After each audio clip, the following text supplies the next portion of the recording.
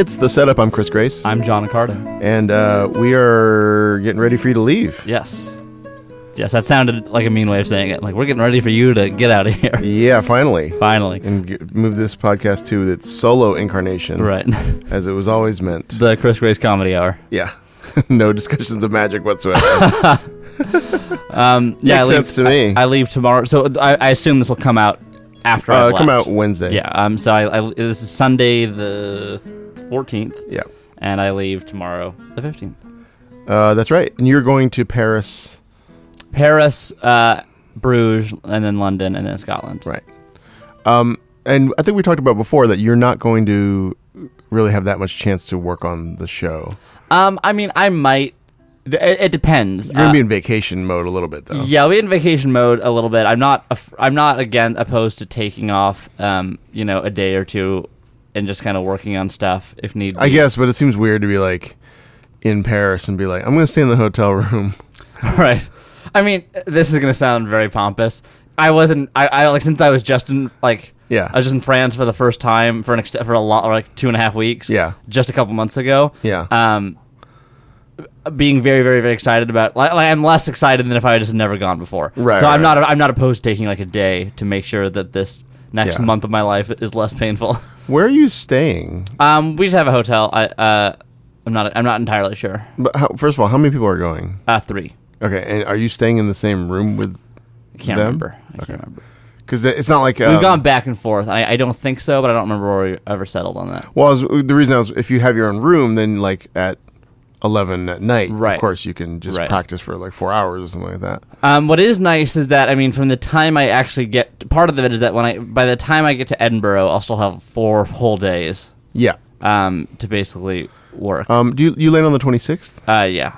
Yeah, so you land on the 26th. Actually, sorry, you're taking a train there. Yeah. Which is great. You'll already be adjusted to the time. Yes, I'll have 10 days to get used to the time. So you can come on the 26th, get settled in the flat, set up things or practice on the 26th, and then 27th is a Saturday during the day. I have tech for Voldemort. Mm-hmm. And I think our tech is like at 7 at night. It's at night time. Okay. And I think we have like 3 or 4 hours to tech the show. Cool. Which shouldn't be too hard. I don't see us having lots of tech. Right.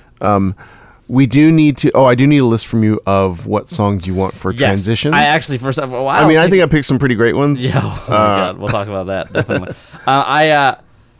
I was stressed about it for a while, but then I realized over the past couple of years I've been compiling an entire playlist of music to play like over Magic for this exact purpose. Uh-huh. So I have a lot of things to use as transition music. So let's talk about it. Friday here in Los Angeles this past that Friday. Elton John song. Friday. We did Friday.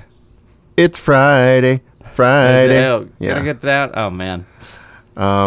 Friday we did a dry run of the show. Yes. Here in Los Angeles at Thameli Arts Center. Mm-hmm. And invited some friends. I probably had about like 10 people. Yeah, 10 or 11. Side note, if you ever need a rehearsal space in Los Angeles, this Thameli Arts place is pretty cool. Yeah, it was very nice. East Hollywood. East Hollywood, inexpensive. Yeah.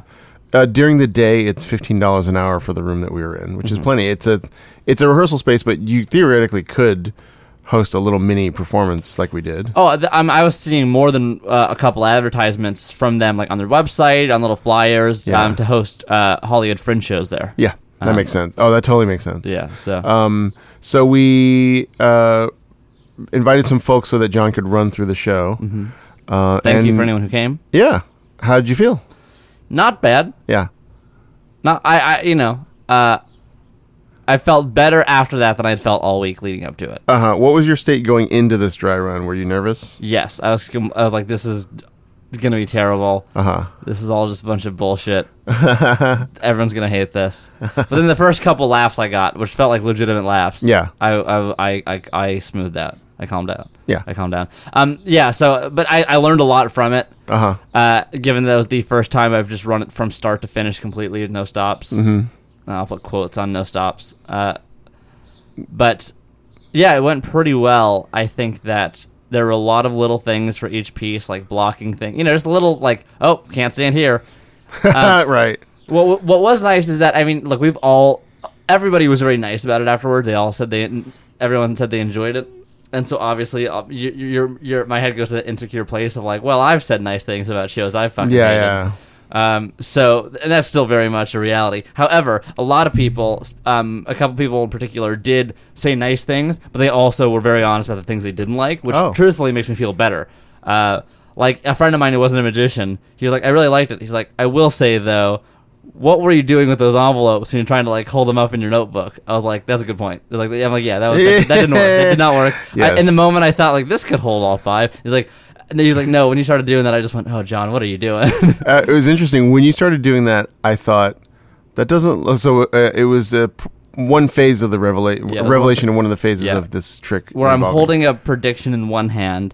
And I'm having someone reveal like 5 of these large cards that are just envelopes. Yes.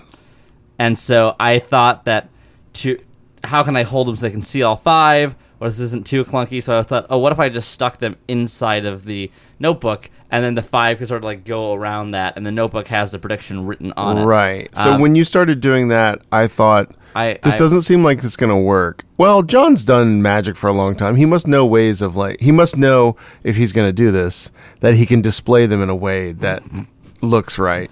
And then I thought you were rearranging them to be in the order that the prediction was written on, but they weren't. And then I was like, what's happening? And then like the 4th one like flopped over in your hand. And then you just looked at me and you were like, we'll work on this. Yeah. Anytime something went wrong, at least I acknowledged like, this will be better. Yeah. I'll fix it. Okay, here's another one. Write that one down. Yeah. I think that the people were not, calling back things we've talked about on the show, I don't think people were genuine about liking the show, but I was also thinking like that when you've told people before like, oh, I really like, good job on the show, whatever. If it's been like a play or a one-person show or something, sometimes you are lying because you're like, oh my God, the middle of it was so boring. But because it's magic, even if the script is not that interesting, there's still like 5 or 6 moments in the show they're like, oh, that's cool. Mm-hmm. Like that's the maybe the positive version of Teller's theory about like it's that I mean, you could see me saying this as maybe not a positive thing about your show, but I'm just going off on a different point. Mm-hmm. I don't think people actually said it that way. Right. But even if like recently we saw a show that I would say that the script and stuff was not super strong and the performer was not super strong, but there were a couple moments of magic in the show that were just like so good that still an audience that couldn't really quite understand the person's speech and like demeanor, the magic was so good that they still went like, oh, like at a certain moment. I actually don't know who you're talking about. Yeah, well, I'll tell you later. Okay. It rhymes with Eric L. Audio. No, Eric the Audio. Eric the Audio. Pretty good. That's a guy stage name. Plays music. I don't know. Yeah. Which reminds me, I need to send that Google link. We're going to ask people for feedback on the show. We're also doing a little Kickstarter push for the show. Yeah, please donate to our Kickstarter. We're almost there. Yeah. We got a little bump. We have moved from the phase of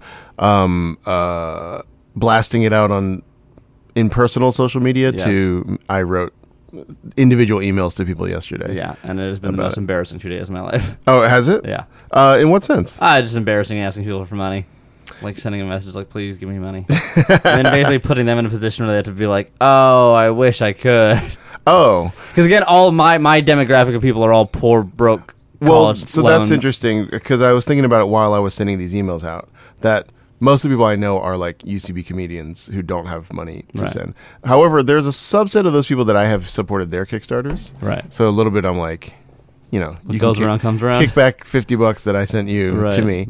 We'll just keep passing back the same $50. And keep giving 4% of it to Kickstarter. Yeah. And then there were some people I specifically did not email because I'm like, oh, they don't have a job right now. Like, there's no.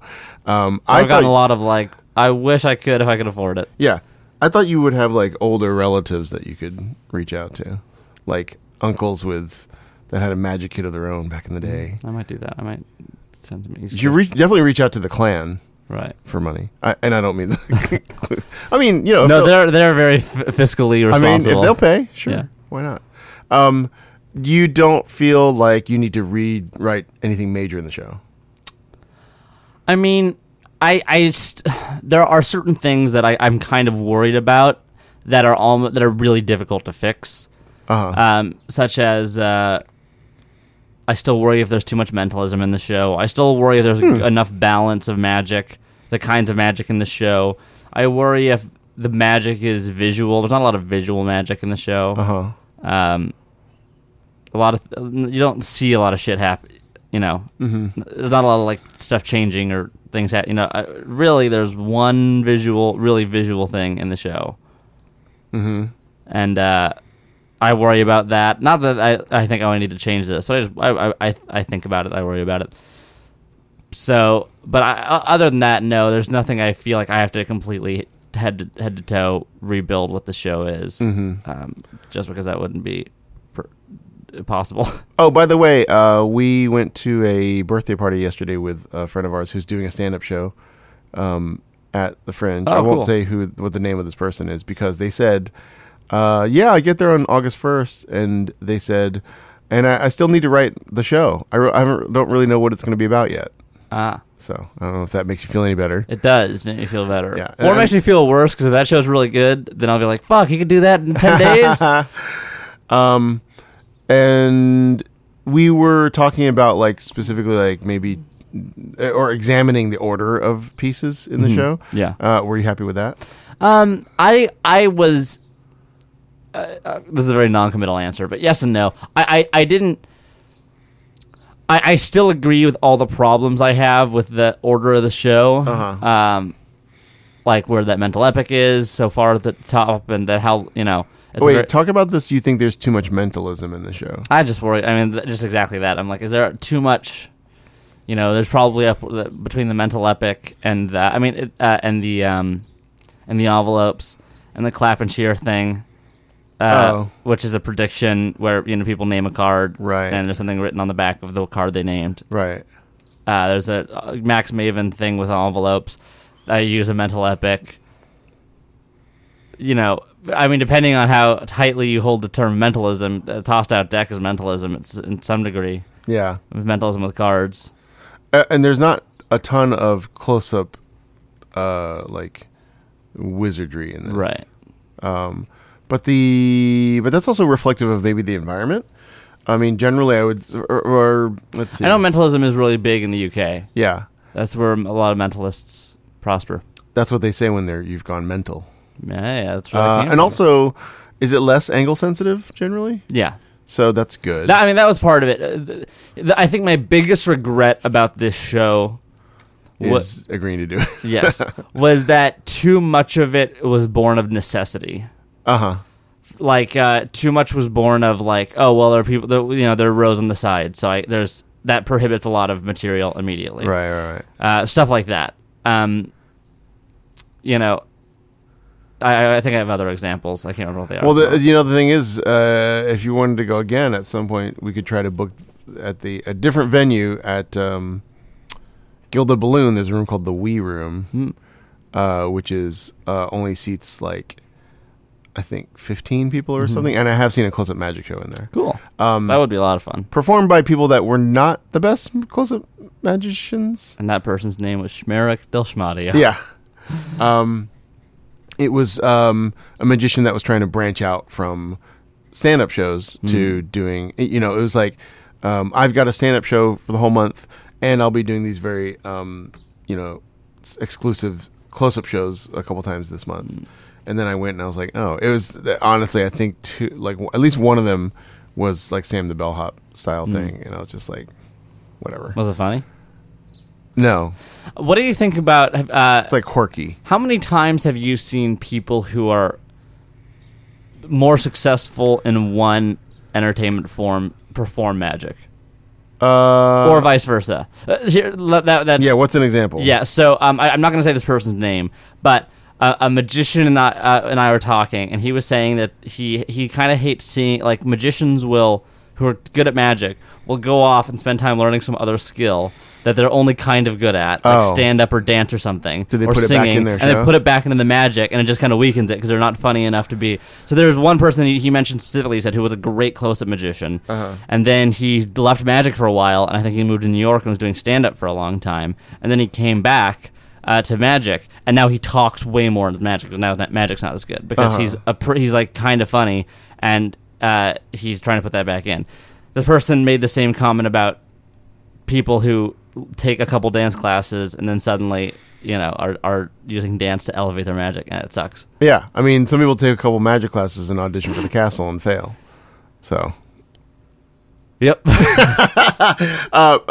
I think that it probably stems from, I would say that there's a world of magicians such as Derek Delgadio and others who I hear constantly saying, like, when you say, like, who are your favorite magicians? I don't know if he said that, because actually he's talked about somebody, I forget, some guy that he thought was amazing at cards. But they'll say stuff like, who are your favorite magicians? And they'll be like, well, I don't really follow magicians. I like Twyla Tharp from dance. And it's really important to, like, broaden your horizons in terms of, like, what you take in. And people who are sort of... Is Twyla Tharp a made-up name? No, Twyla Tharp is a modern dance choreographer who actually, I'll find you her book. Her book is great. It's a book about, I forget what it's called. It's about creativity and not getting beat up when you have a name like Twyla Tharp. Twyla Tharp, she choreographed. Did she choreograph Contact, the Billy Joel musical? I hope that was rhetorical. Yeah, probably. I'll look it up. No. I could ask Eric too. So I wonder if this is an impulse of, like, okay, I'm sort of tired of magic and learned. There is, I think, a potential danger in magic that it seems like people kind of keep telling each other the same lessons over and over. Is the musical Moving Out? Moving Out. I'm sorry. Then that is it says musical by Twyla Tharp. What's Contact then? Contact. Oh, did she do Contact as well? And it's not a musical version of the Jodie Foster movie. Okay. Which would be good. No, I don't think she did, because now just pages are showing up that say "Contact Twyla Tharp." I believe contact us. Oh yeah, I believe Contact is Graciela Danielle. Okay.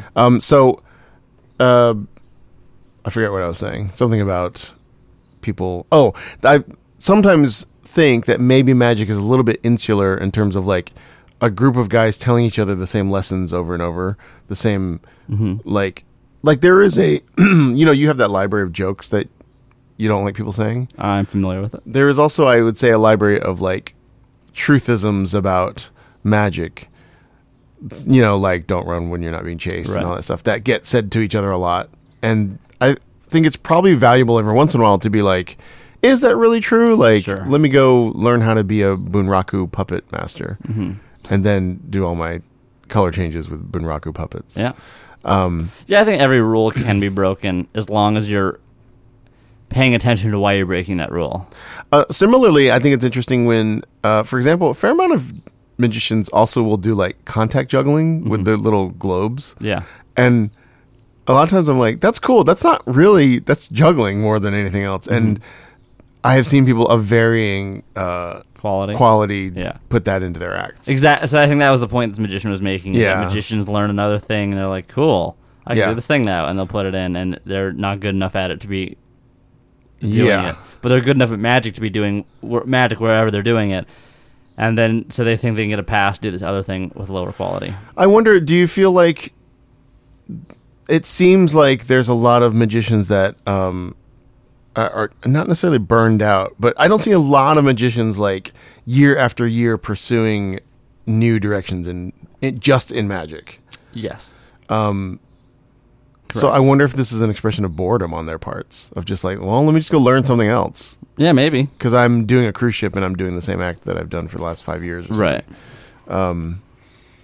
Magic's also interesting because there's first of all, I would almost say that, like, the different between stand-up and close-up and, like, all these different mediums almost seem like different careers in a way, and there's such a wide gamut between guys who are, like, working in restaurants every week to people trying to win FISM. you know, like, and that's the same group of people. Yes. I don't know if that's true in other fields. Yeah, I don't know about that. There's so many different paths for a magician's career to take, right? The cruise ship path is different from the corporate show path, which is different from the college show path, which is different from the trade show path. Yeah. Which is different from the, theater and path. And then different from the creator sell your stuff path. Yeah. They're all different. They're all sort of under the same umbrella. Or the just be at magic conventions and be a demonstrator path. That seems like a different I remember a long time ago. Mark Mason is rich. Yeah, he's the best. Sure.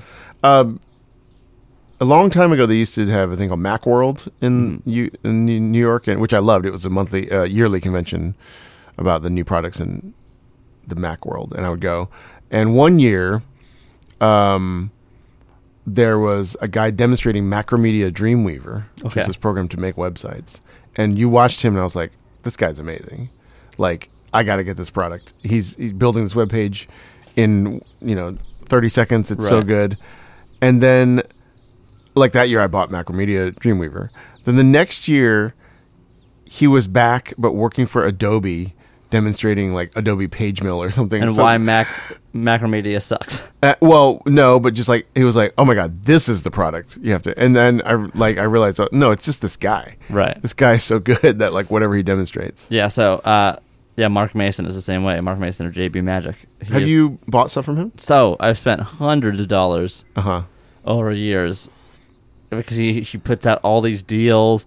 He's a good performer. He draws a big crowd. He gets you excited, and he tells you how he walks you through the construction of the entire trick. Yeah, he could sell you a car with no wheels. He could sell you anything. It's incredible. You mentioned that before, that he explains how stuff works, and I feel like that's an expression of confidence on his part. It really is. Just I'm not trying to beguile you and make you spend money because you just got to know what the secret is. Right. I'm selling this to you because you're going to use it. Yeah, exactly. Unlike some people that have sold things to a young John Accardo. Don't get me started. Especially because I've been buying things for this show. Don't get me started on magic sellers selling shitty products. I've spent a lot of money recently on stuff for this show that was just bad. It was just bad. Well, the good thing is I'd have to go and buy a different, better, thing. The good thing is you can just send it back, right? Ugh, awful.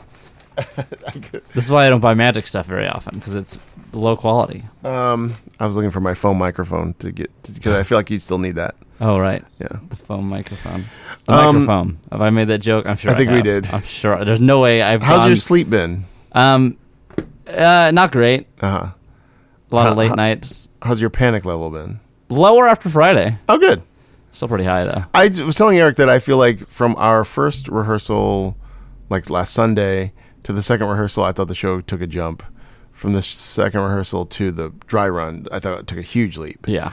And I think just the pressure of having people watch you brought up, kicked in a lot of performer instincts on your part. So, and I think that's what let the show sort of trial by fire, bonded into one big piece on Friday, which I thought it really held up. Mm-hmm. What did you think of the show on Friday? It was all right.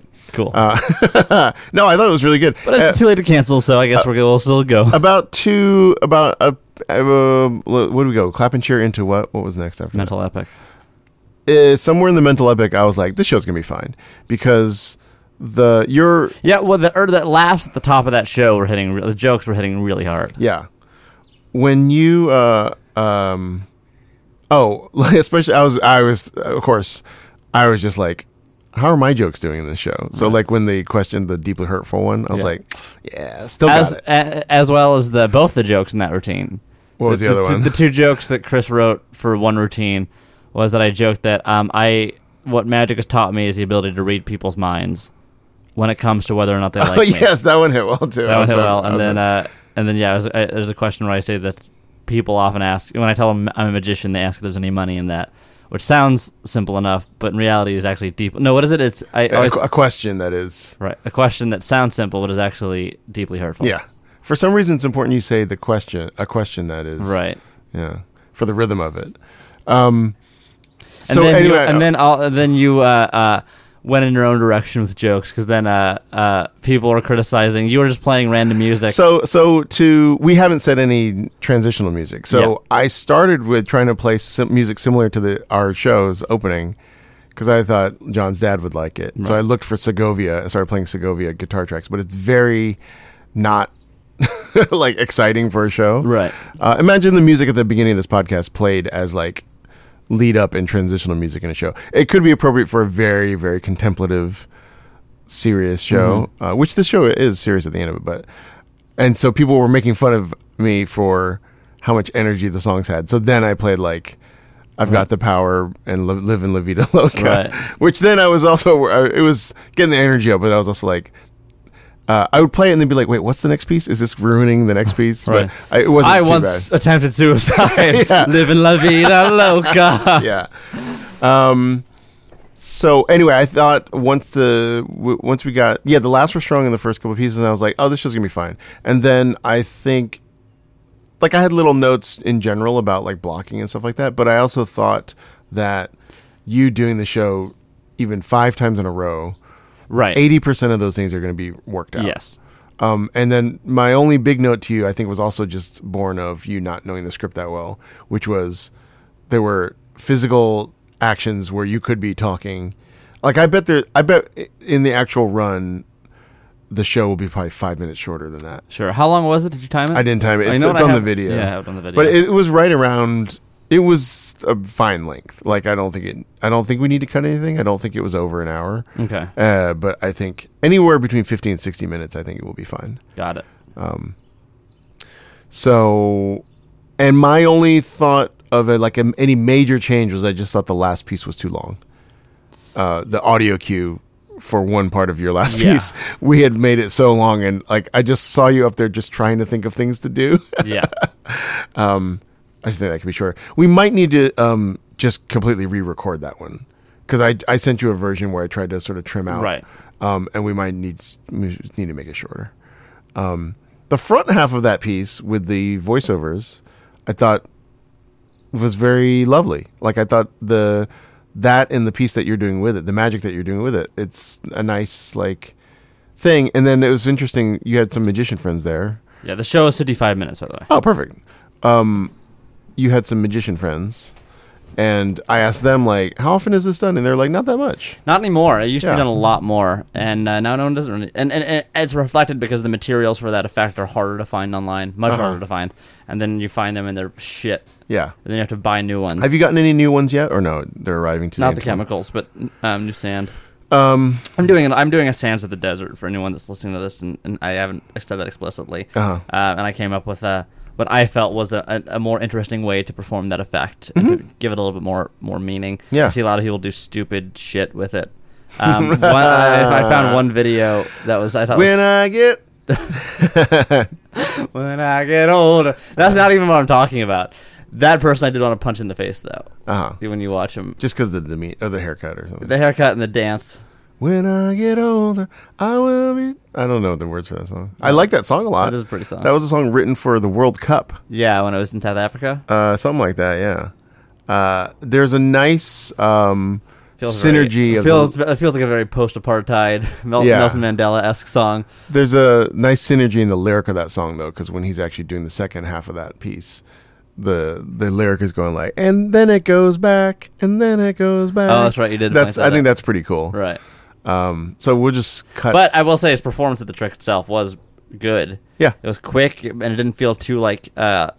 My problem doing this is that I'm so careful with the sand when it goes in the water. Yeah. I'm like protecting it, and I'm like trying to bunch it up in the water and kind of keep them from talking to each other, which I wasn't super effective in doing the other day. And he was fucking moving up and down that stage. He just tosses them in, and he gets them out, and the water changes really quickly and efficiently. I'm like, man, I wish...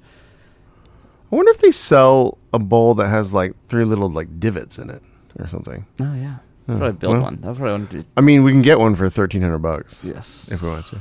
There's a bowl for this piece that's. It's not just the bowls; it's all of it. It's not just the bowl; it's the magician's tips. Yeah, it is also all the his work. Luis de Matos sells the Sands of the Desert on all major magic dealer, Penguin and Vanishing Ink and such, and it's $1,250.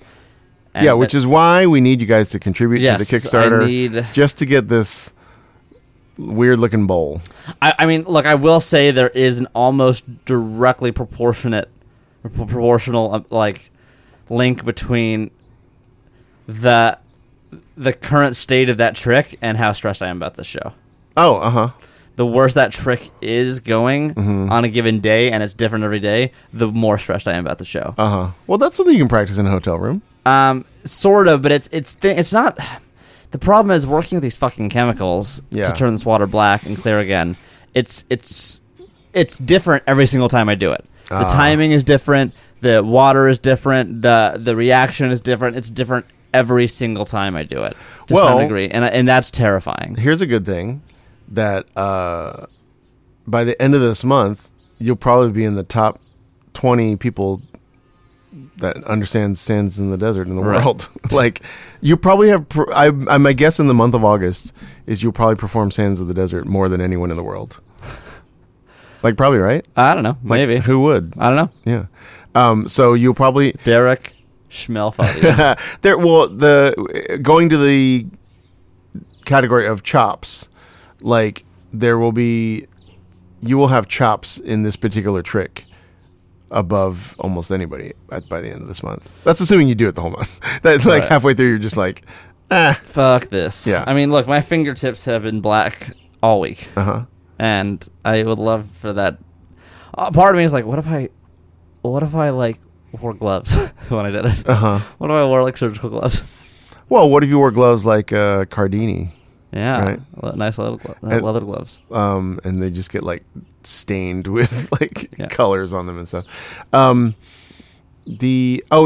did think also, I believe, was it Simon that told you that you were going to like level up during this month? Twice. He said I'll level up twice. I also thought that while watching the show, because like I thought the show was on Friday way better than it was on Sunday, right? And so I just think that there is, I don't know if this is true, this might be apocryphal, that when they were building the stealth bomber, that the screws in the stealth bomber are like not all completely like either tightened or the welds are not all fully completed or something, and that the plane like bonds together on its first flight. Like all of the I mean, it sounds like an insane thing to say. It sounds like something an improv teacher told me once, and that is it not true? Because the idea of flying like a $3 billion plane that isn't fully constructed yet, but something like that, the heat of the travel fuses all the welds together. I don't know. I'm going to look this up. Anyway, I don't know whether or not it's true. You know what? If you put a frog in boiling water, it doesn't fucking die. Like if you put a frog in cold water and gradually turn up the heat, it doesn't just sit there and die. At some point, people have tested this. At some point, the frog is just like, this is too hot, and just jumps out. Like, so that metaphor about like, a frog and boil. Have you heard this metaphor?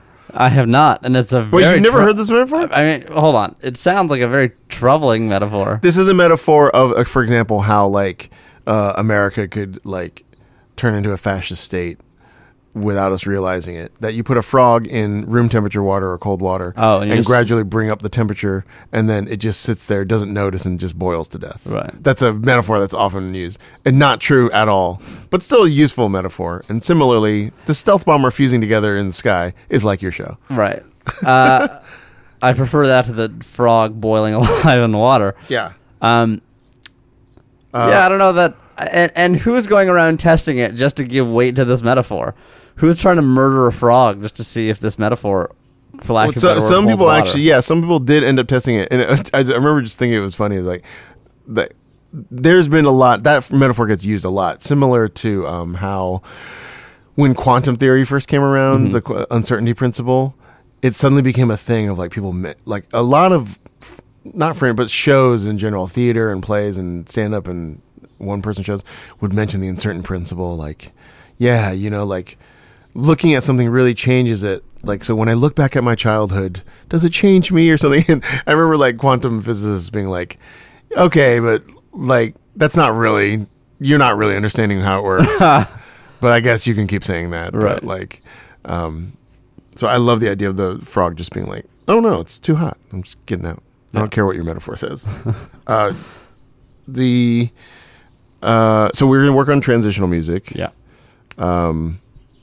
Did you talk to your parents? They watched the dry run. Yeah. Any more? Like what? Any thoughts from them?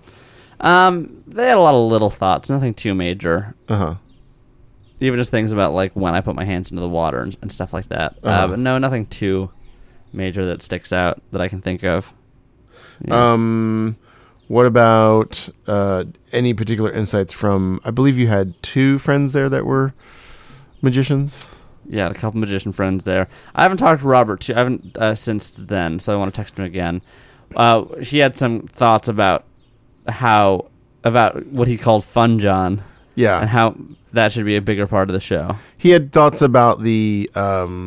Guess I'm a fucking bummer. The not so much the magic or the script, but almost just like the performance of it. Right. Well, I think this is an interesting dichotomy in your stage character, and this is probably something that you're going to just work out over the next 10 years, which is that Robert's point is very true. People really like when you're sort of off the cuff and engaging with the audience in an improvisational way. Right. And that is very like sort of bubbly and up and high energy.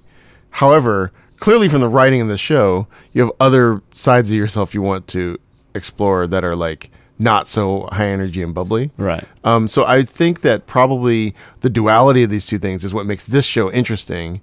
And maybe he's just talking about the balance of like he wants it more and a little bit more. I actually think he wanted a little bit more of the one direction so that the other direction has more weight at the end. Right. But I think it's interesting. I would say most of the dark parts of this show are not something that you would like include if you did like the close-up gallery for a week. But then again, it's like maybe you could. It's interesting that like it doesn't feel super appropriate for the close-up room. Does it? Like it doesn't seem to me. Like I've never seen a show in there right. that like but then it's like why? Like you could like yeah. There's no law against it. I mean maybe there should be. And Peter was there as well. Peter one of our friend listeners. Of the pod. Yeah. No, I hated that. Friend of the cast, even worse. Friend of the podcast. I don't know if he had good ideas for you, but he had a good idea for this smash sit and I guess I'll call it sit and fuck. I thought that was your idea. No, but he had a good idea on how to end it. So we were sessioning on my trick during your rehearsal, not on yours. Awesome. No, I proposed a version of Smash and Stab that is 5 paper bags on chairs, and then I pull down my pants and sit on them, and one of them has a dildo in it. Right. I think it'd be funny. And he had a good ending, which is, I hope I'm saying this right. I think it's, you get down to 2, you sit on one, there's nothing in it, and then as a joke, or I forget, somehow you sit on the last one too. Right. And then it's like, oh, you guys, I guess you pranked me there. It's not in there at all. And then you turn around and there's like the base of a dildo in your butt. That's funny. Yeah. Now, I'm not saying I should do this for my audition in October, but I'd love it if people did that. Yeah, there's definitely places you could do that in LA, weird theaters. Yeah, Robert suggested Booby Trap for this. No? As being a place to do that.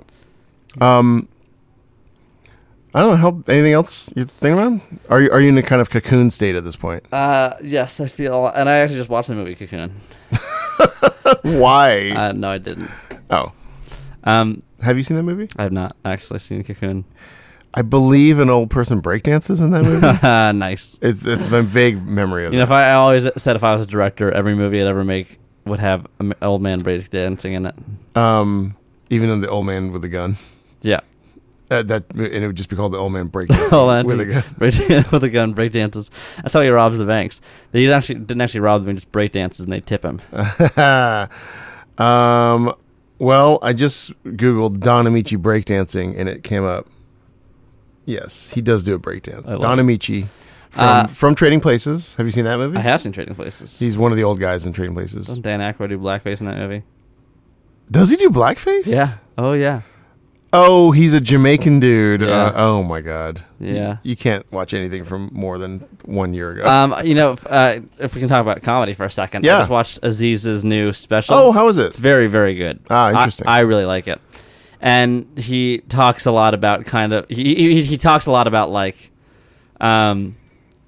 that kind of thing. Like, can we still enjoy stuff from beforehand? You know, and he's like, yeah, it's nice that you're getting really upset about Apoon right now, and that's great. But things have been bad for a long, like, you know. And then he talks about The Hangover. He's like, The Hangover came out not long ago, and Bradley Cooper in that movie shouts "Paging Dr. Faggot" a whole bunch, and nobody said anything. So you can do that now. It's a lot of talk about very recent culture that did things that you could no longer do. Speaking of which, let's talk about the show I saw last night. Yeah, I was about to ask you that. Well, because it's actually very applicable to the thing you're about to you're discussing. Last night I saw Hannah Gadsby's Douglas at the Ace. Is that the name of the show? Yeah, at the theater at the Ace Hotel here in Los Angeles. She lives here now, apparently. Wow. So the possibility of seeing her do. Didn't she just have a residency at Dynasty Typewriter for a few days? Yes, it might have been workshopping this. So it's a great show. I think everyone should see it. Is the assumption? Sorry to interrupt you. Is the assumption that that performing at the Ace is sort of a completed work in some degree? This felt like a completed show. I don't know what she did at the Dynasty Typewriter. Okay, so is the Dynasty Typewriter the kind of... If I saw a big name comedian there, is this the kind of thing where I'd go, oh, this is them doing it, or this is them sort of figuring it out? I don't know because I've never been, but it does have a vibe. Never been to the Dynasty Typewriter? I have not. Neither have I, actually. I heard it's very cool. Yeah, I don't know. Dynasty Typewriter does seem like more a venue for comedy fans and comedy nerds. Like people who would know... This is not a super obscure thing, but people who would know like what Comedy Bang Bang is, right? Right. And the theater at the Ace Hotel feels like those people plus a swath of general public. Yeah, at the Ace Hotel is where I saw Jim Jeffries. Yeah. Jim Jeffries I saw in Scotland. He's very good. No, he's great. I think he's really good. His show's really good, too. I don't think his show's getting enough credit. His show's doing some yes. My friend Lucas writes on that. His show's doing some really good stuff. When you saw him live, did he do an extended, did he do a lot of, off-the-cuff, talking to the audience kind of stuff, or no? Not a whole lot that I recall. He did, 10 minutes because a guy kind of heckled him, and he, walked off the stage and, found the guy in the audience and, talked to him. Oh, no, nothing like that happened. So... Hannah Gadsby Douglas is great. It is really great. Everybody should see it. I'm pretty sure it seems very much like they will do it on Netflix. I don't want to talk about too much about what's in it because it's there's some elements of it that are a little bit not super surprising, but just it's fun. It's fun to not know what direction the show is going to go before you watch it. Right. It does definitely follow on her success and people's reactions to Nanette. So I don't want to say a ton of specifics. I would highly recommend it. If it comes to your town, you should see it, but I bet it will be on Netflix. Right. Okay. All that said, this was very interesting. She talks at one point about, she makes I will spoil this joke. She makes a joke about, getting a hysterectomy. To a doctor, she's relating the story where she makes this joke to a doctor and the doctor doesn't get that it's a joke. And so she's sort of following up on the joke and she went why don't we, I'm paraphrasing, but she said why don't we just get this all out of me? And then she sort of, I heard that decluttering is a fad these days. And then she held her sort of abdomen and was like, this does not spark joy, doctor. Like that. And after the show, I was with 3 other people and I was like, did that seem like an Asian accent that she was doing? And 2 of the 3 people were like, yeah, one of them was Eric, who was like, yeah, I was kind of cringing at that part. And then the other person was like, oh, that's definitely what she was doing. And then to be fair, the 4th person was like, I didn't get that from that. But when she did it, I was like, wait, what? What's happening? Because I will say the crowd was very, very white. It was I would say less than 5% people of color in that audience. So in an environment like that, I felt a little bit that's not cool in a way that if you were willing to do that joke. I'm curious because as I told you, I'm hanging out with a friend who saw that show. Oh, you know what? And I'll ask her did you remember this joke? And then feel like an Asian voice. Well, by the way, it was definitely not a joke that anybody batted an eye at all. No one. It wasn't anybody was oh or anything like that. Now I was not there, so don't. You should definitely speak on this. Yes, it sounds like that could be a point. I feel like a Los Angeles white audience seeing Hannah Gadsby as probably pretty liberal, pretty sensitive to racial issues to some degree.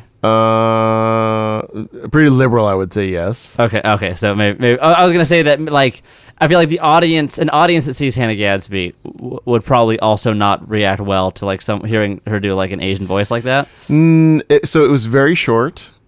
So I would say no to that assertion because it was very brief. It was imagine if you're rolling along and there's like five very strong laughs, and the sixth one is like a very brief Asian voice that kind of gets a laugh too. There's a lot of white people that would not even notice. That's fair. Never mind. So that's one thing. Also, it stood out to me. I accept that. I was wrong. It stood out to me because, oh, by the way, the sixth joke wouldn't fly if it was like, ooh, I love this fried chicken, or whatever. Like, even out of context, right. Lots of people listening to this podcast just cringed. My butthole just tightened. But a lot of Asian jokes people don't necessarily cringe at. Right. The other thing is that it was in contrast to the rest of the show, which was very, very extremely like progressive in terms of like what people are called, and like in almost every other direction it was ultra left in terms of being progressive. So that made it stand out to me more. It was to the point that I was like, that couldn't have been what she was doing. Right. Like when she did it, I was like, no, maybe that's her accent. Like maybe that's her Australian accent, and like it was just because I was just like that can't be the joke she thought was okay to make in that moment, when so much of this show is about, and so much of her last show too, is about what jokes do and how they function in society and comedy. Yeah, that surprises me to hear as well. So I, having not been there, I'm going to assume that her heart was in the right place. Oh yeah, I would assume that too. And also I would think that like, I think if you asked Hannah Gadsby, hey, is it okay to do an Asian voice for a joke? She'd probably go, oh no. Well, like, she might not realize it. Well, the only thing that would tempers my thought about that. So first of all, yes, I agree with you, except that 3 of the 4 of us did think it was that. So even if it wasn't that, there's a part of me that's like, hey, maybe say that part with a little less, whatever it is you're doing that makes me think it's in it. Yeah. A little less mustard on that joke. In fact, it would be very interesting. I was thinking, I kind of hope it doesn't make it into the Netflix special this moment, or if it does, then I want lots of people to like either confirm or deny that that's what's happening in that moment. The thing that tempers my thought about this like that she's very liberal and wouldn't make a joke like that is that she was wearing a "Make America Great Again" hat. Yeah, and she brought out Donald Trump at the end. Oh wow. He's in town. Yeah, in Sydney. Having been in Sydney, which is probably the most urbane city in that country and one of the most cosmopolitan cities in the world, there's a fair amount of casual Asian racism that people just kind of like. People feel very comfortable making jokes about Chinese people there. There are so many of them in the city that I think it's maybe their way of expressing a little bit like they feel like the city's been kind of taken over by them or something. A lot of the culture where we were staying, which was downtown, a lot of shopping tourist area, a lot of that culture is informed by Chinese and Asian in general presence. And I could see and not only that, a lot of them have money and are spending money, and they're sort of integral to the economy there. And so they're not like a little presence, and they're not an unpowerful presence. Right. Right. So there were a lot of I mean, not by a lot, I would say in the month that I was in Sydney, I probably heard like 5 to 7 casual jokes about like what the Chinese people do there. Right. Which is more than I would hear in a month here in Los Angeles. What kind of jokes were they? Jokes like, oh, you want to go shopping for cameras? Well, where a lot of people take pictures is where all those Chinese people hang out. Or go to Chinatown. That's where all the cameras are sold. Mm-hmm. Or just they're always like relatively positive. I mean, that's the model minority issue. But like jokes about like, well, they're going to work harder than you, or right. The one was a joke about when I suggested getting a surgical mask to like not get sick. Mm-hmm. I was like, well, who's wearing all those in the city?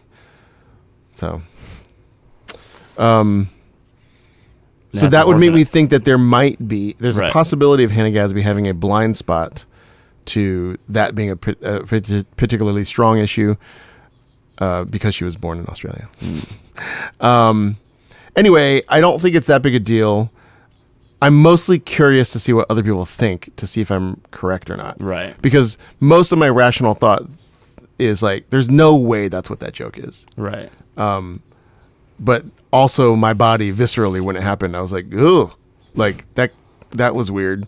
And again, like the demographics of an audience listening or watching a show really changes how I feel about stuff sometimes. Because, you know, one of the things that exacerbated how I feel about Book of Mormon, which on record I hate, is that I saw Book of Mormon at the Hollywood Pantages in a crowd that was very white, that was, you know, generally deceived, stuff like that. You're probably in the upper, like you're probably well off in a way that most people aren't.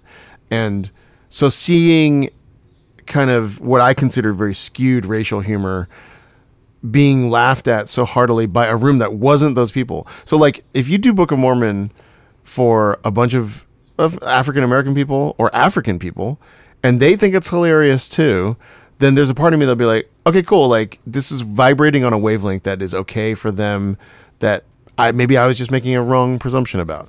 But it seems a little, to me, it feels cringy and not necessarily cowardly, but a little bit like, you know, when the people aren't in the room, we'll make these jokes. Not that they control who buys tickets, but it has that feel sometimes.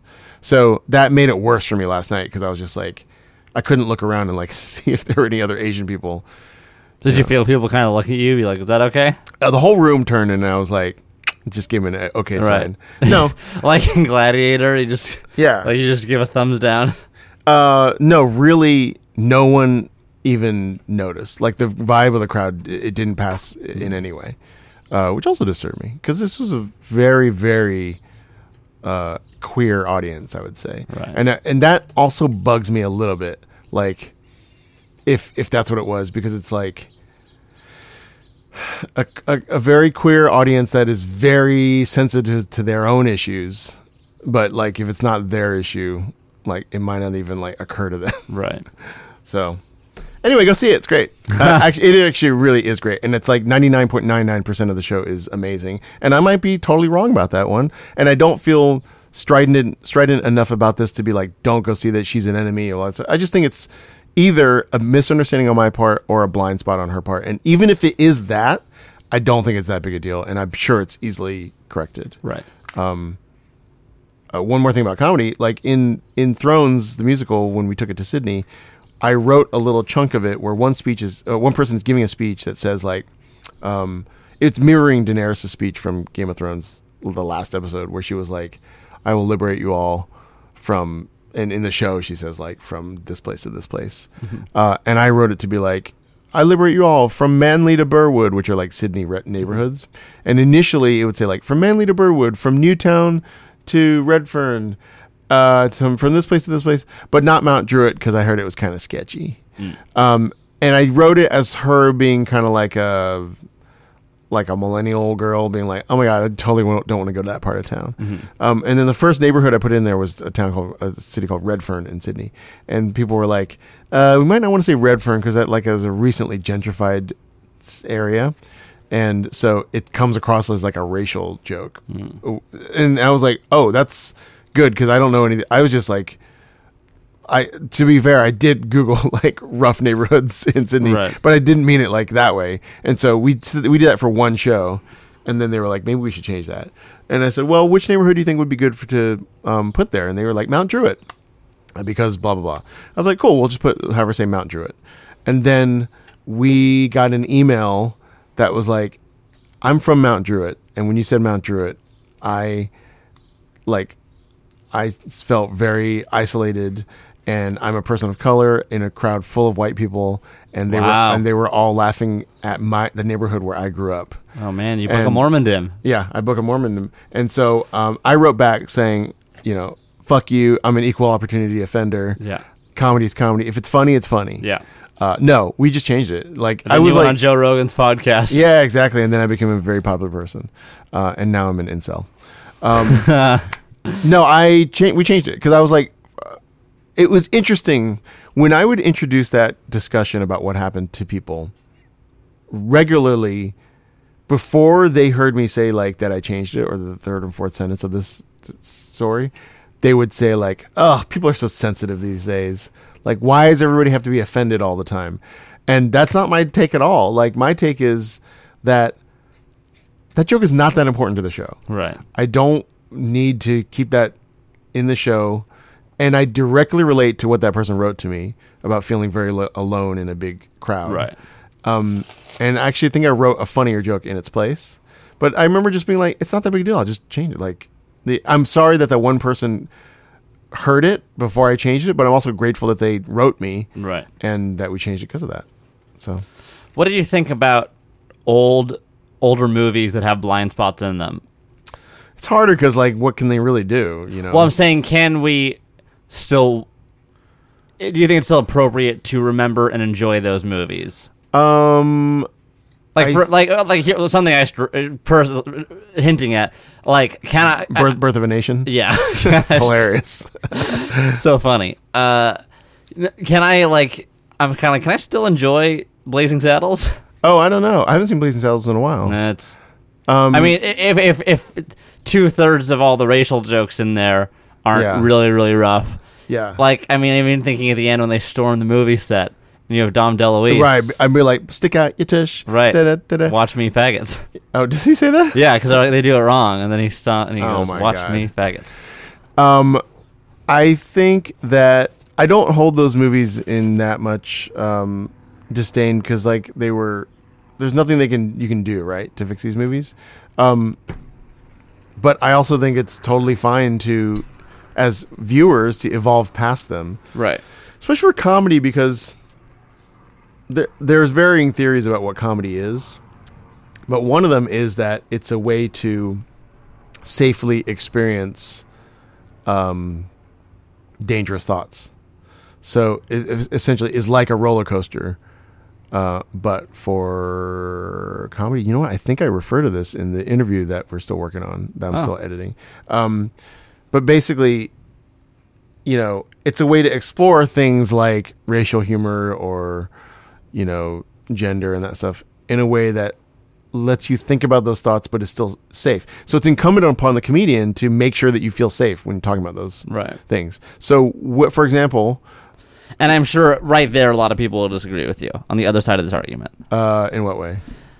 From what I've heard, shouldn't make you feel safe. Yeah, is that it is supposed to sort of challenge you, and safety is not what you should be going for in a comedy show. I totally disagree with that, because the reason that I can watch Louis C.K. talk about, like, you know, what am I gonna, like, that joke he had about, like, what am I gonna do? Not gonna rape her? Right. Like, that was a very funny, very insightful, strong, super strong joke, when in my mind I was like, of course he would never do something like this. He would never think this.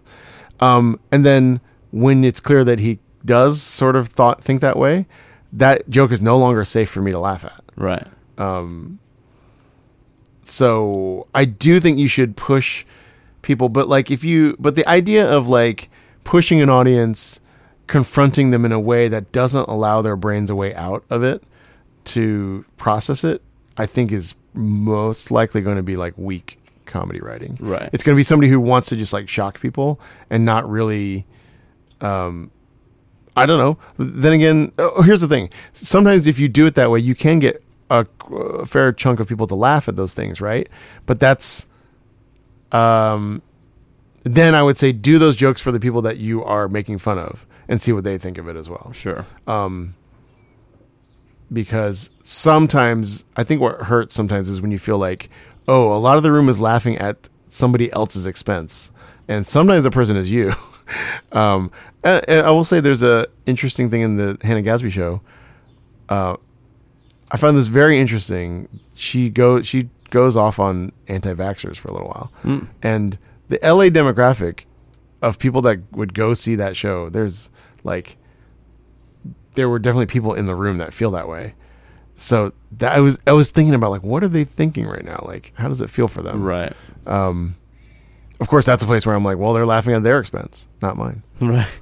But of course, that's a way of thinking, not a way of being. You know, like, if you're being anti-vaxxer is not something you're born with. Right. But so you leave tomorrow. Leave tomorrow night. And then the Fringe is going to happen. Yeah. And that's that. And that's that. Yeah. Yeah, is there anything else? I didn't get a ticket update today. Oh, shall we? Let's see. My guess is it's very similar to the last number. Yeah, if not exactly the same. Yeah, it'd be weird if it was lower.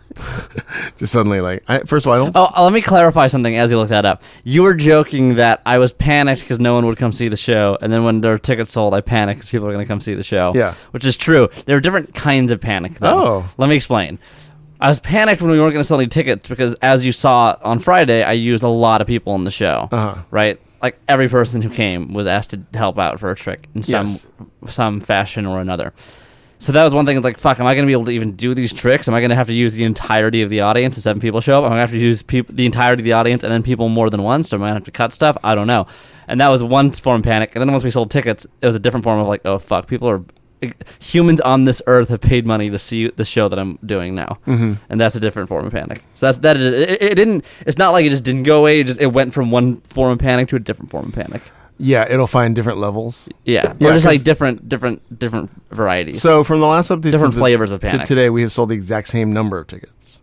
So if, let's say, a week from now we still have the same number, would you then start developing a different form of panic? I don't know. Okay, but it's like I went from chocolate panic to vanilla panic. And you might go to like rum raisin panic. Rum raisin. I like bad ice cream flavors. I like rum raisin. I like pistachio. I've never had rum raisin. It's good. No, I like raisins. Fuck all the people that hate raisins. I don't hate raisins. Oatmeal raisin cookie is a good cookie. When it comes to ice cream and the flavor of rum raisin, there's only 2 of the words in that flavor don't appeal to me. But oatmeal raisin cookies are okay. Do you like soft chocolate chip cookies as opposed to crisp, thin and crisp? Sometimes it depends. Okay. So I remember a friend of mine buys Chips Ahoy cookies that are the soft kind, and I hate them. Oh, okay. I hate them. If you're not eating crunchy Chips Ahoy, you should kill yourself. Yeah. Signed, John Accardo. Signed, John Accardo. So we'll see you next time. So we'll be in Scotland the next time we do one. Yeah. I'm going to try to put out this interview with our Australian friend. Yeah, which is someone the way you're saying it sounds like it's some secret superstar. It's probably not someone that a lot of people who live out here have heard of. Yeah. It's someone that you should know about and should pay attention to in the future. Yeah. Because he's great. Yeah. And his name is Eric L. Audio. Wow. The Eric L. Audio on our podcast? For real? You've been listening to The Setup, discussions in comedy and magic. If you've been enjoying the podcast, please follow us on Instagram at setuppodcast. Shoot us an email. Our email is setuppod@gmail.com. That's setup with 2 P's. Setup podcast. Yeah. That wasn't clear. We also have a Facebook page that is just The Setup, discussions in magic and comedy. Also, please give us a rating on iTunes, on iTunes podcast. Give us a 5-star rating. Let people know you're enjoying it. That will go a long way. And if you're really enjoying it and you really want to support us, give us a little bit of a donation on our Patreon. Become a subscriber of this podcast. Yeah, we don't have a Patreon, John. God, you have to tell me these things before we record this. Now, all right, just stop.